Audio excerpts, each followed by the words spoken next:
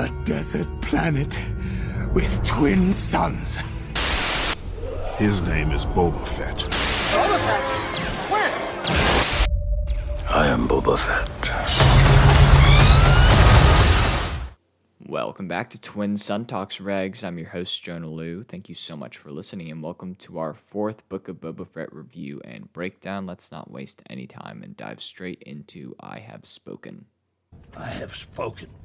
So as usual, we're going to be starting out with our non-spoiler review, followed by a full spoiler breakdown and review, and then ending with some theories about what we're going to be seeing from the show moving forward. So as far as my non-spoiler review goes for episode 4 of the Book of Boba Fett, The Gathering Storm, what I have to say is we're back. This episode starts a bit slow but picks up big time. It's got me so very pumped for the rest of the show and very pleased with how the characters are being handled.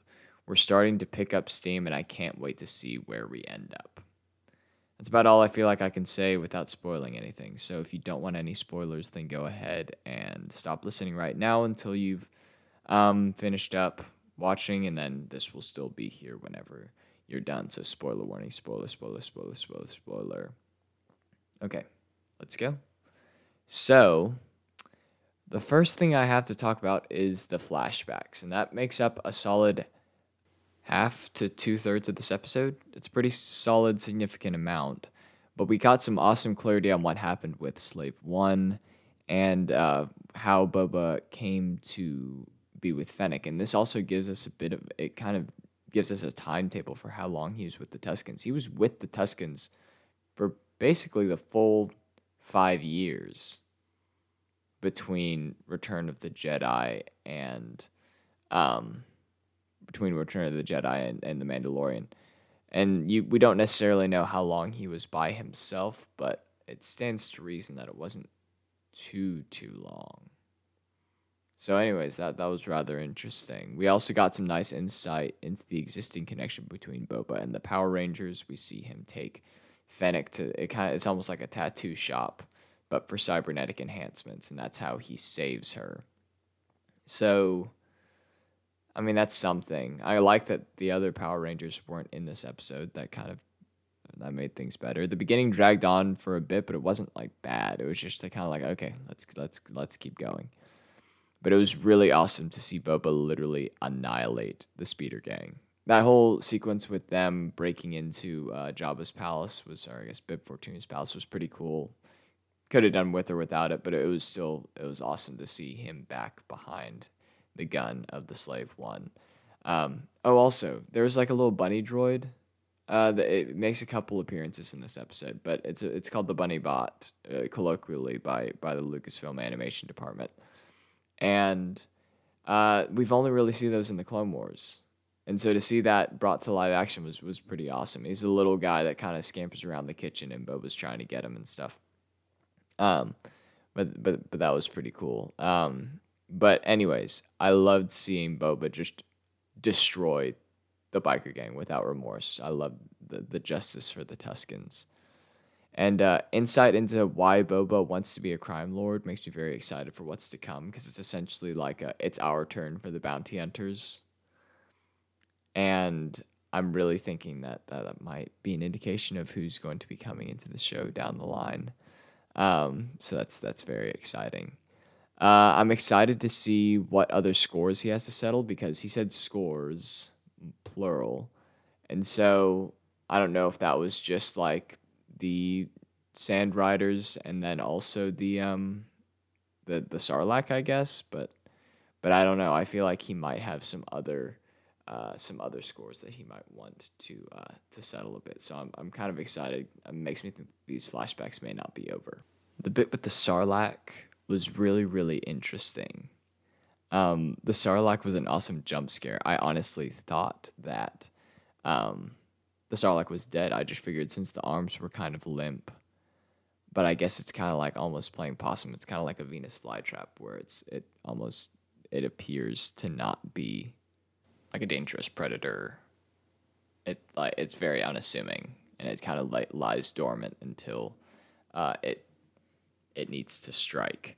But the seismic charge into the Sarlacc was awesome. If you don't know this, the seismic charge is that blue ringed weapon that's like the bomb that the Sarlacc swallowed. You see it used in Mando and in Attack of the Clones. One of the coolest weapons in Star Wars, and I was so pumped to see that. But this is why earlier I said that I don't think that the flashbacks are over, because I think they honestly might be, because I don't know. Boba did say he has scores to settle, so he did it with the Nikto Sand Riders. He got his armor back, and he killed Bib Fortuna. So I guess that might be all that he has to do. But I don't know. I still feel like, so early on I said that I thought that the Book of Boba Fett is like a hit list that he has, but the Book of Boba Fett honestly might just be the story of Boba Fett. And so I'm not entirely sure, but we end this flashback with where we see Boba at the end of Mando Season 2 in that post-credit scene, and then also he's fully healed after that, so maybe there aren't any more flashbacks because he won't be going into Bacta anymore. I don't know. I wouldn't mind if there were no more flashbacks. I kind of want to spend more time in the present day, but at the same time, the flashbacks have been pretty interesting, so I guess it depends on what they do with them. I guess we could get more whenever he's just sleeping, but I'm not entirely sure. But that being said, Boba is back, and this is going a little bit back into the flashbacks. I find it interesting that he doesn't remember having his armor whenever he exited the Sarlacc pit. He was probably just delirious after escaping and didn't remember exactly how it happened. But I thought that was kind of strange. Also, his armor is officially Beskar, which is interesting and a bit of a head-scratcher due to the fact that he has a dent in it. Beskar is supposed to be pretty indestructible and undentable. So, in the past, it's always been Durasteel. I don't know. Maybe we'll get a little more information. Maybe it's not pure Beskar, but at the same time, it is technically officially Beskar. Like I said before, he's officially done healing from the Sarlacc in his time in the Dune Sea, and I think he's absolutely ready to kick butt. I'm really, really excited to see him kind of go wild on some folks. We got some more Black Chrysanthemum action, and this is what I wanted to see from such a brutal character. I say that like I've been anticipating seeing him on the big screen. I don't know too much about him, but I was ready to be a little skeptical if he spared the Trandoshan because of Garsa's offer, but they didn't disappoint. I love that he just went ahead and was like, okay, I'm going to tear his arms off anyways.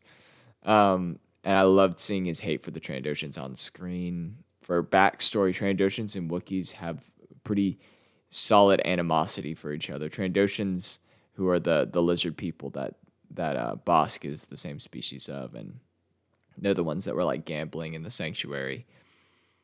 The Trandoshans hunt Wookiees for their pelt and then also sell them into slavery, and Wookiees understandably don't like that.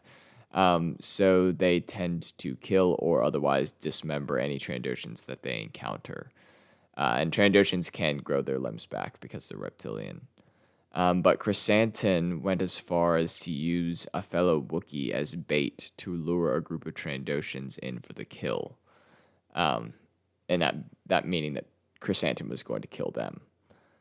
And I'm happy to see him working with Boba, and I'm very excited to see who else will join. The dinner scene. I liked that Boba didn't just roll over for the Trandoshans, Aqualish, and Klatooinians. I think that was a good touch, that he wasn't just ceding things to them. He was just kind of like, okay, if y'all don't want to help, I'm still going to be doing my thing, but these are my demands. I thought that was good. The show it's getting good, guys. It's getting good. He felt far more assertive and sure of himself. And then the Rancor was an awesome addition, that he was literally reaching through the little great thing. Like, that's wild, and I'm really excited to see more of that in his relationship with Boba, because we obviously see that he has a very deep connection with the creatures that he encounters, like with the Bantha. And so I'm really excited to see his relationship with the Rancor. And then at the very end, full disclosure, I'm coming off of some classes, and I was watching this in between those two classes because they're both in the same building.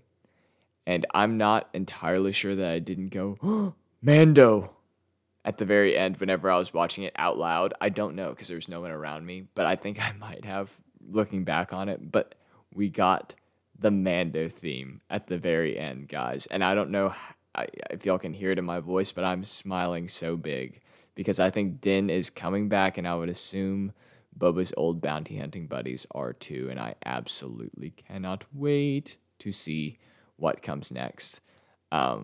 Because, I mean, like Fennec said, you can hire muscle. I'm so excited. I'm so excited.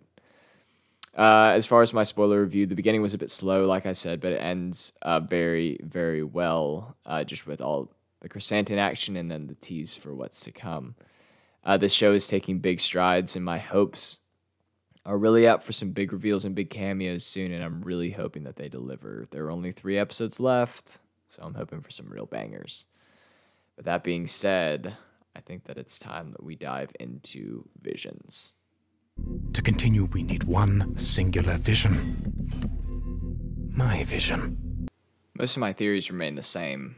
I don't have too much new stuff necessarily, but like I said before, I think that more bounty hunters are coming because Boba said he's starting a family, and he kind of wants to do right by bounty hunters who have kind of been shafted in the past.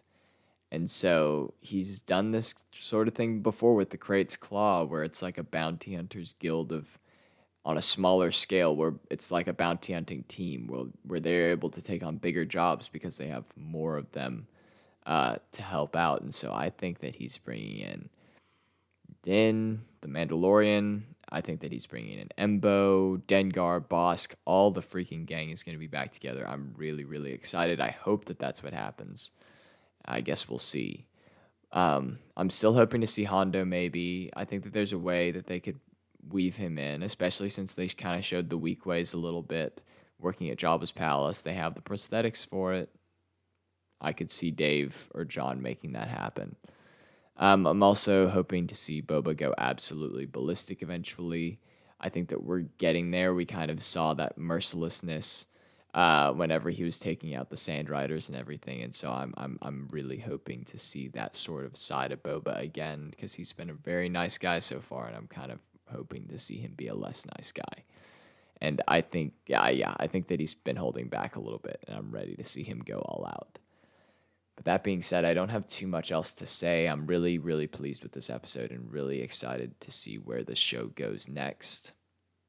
That being said, I don't have too much else to say. Remember to go check out my Instagram page. I'm on day 19 of my 31-day Star Wars challenge. We're nearing the end, so go ahead and check that out. Today's post is about the favorite Legends storylines of mine. And so go ahead and check that out if you're interested in that. Drop a comment if you so choose. And yeah, go ahead and follow me on Instagram. Next episode is episode 66, if that's any indication of what the subject matter is going to be. So stay tuned for that next Monday. That's about all that I have. Make sure to follow us on Instagram at Twin Sun Talks. Subscribe to us on YouTube, Twin Sun Talks Podcast. And follow us on streaming platforms, Spotify, Apple Podcasts. Just look up Twin Sun Talks. That's about all. You've taken your first steps into a larger world. May the Force be with you, and I will see y'all in the next episode. Bye, friends.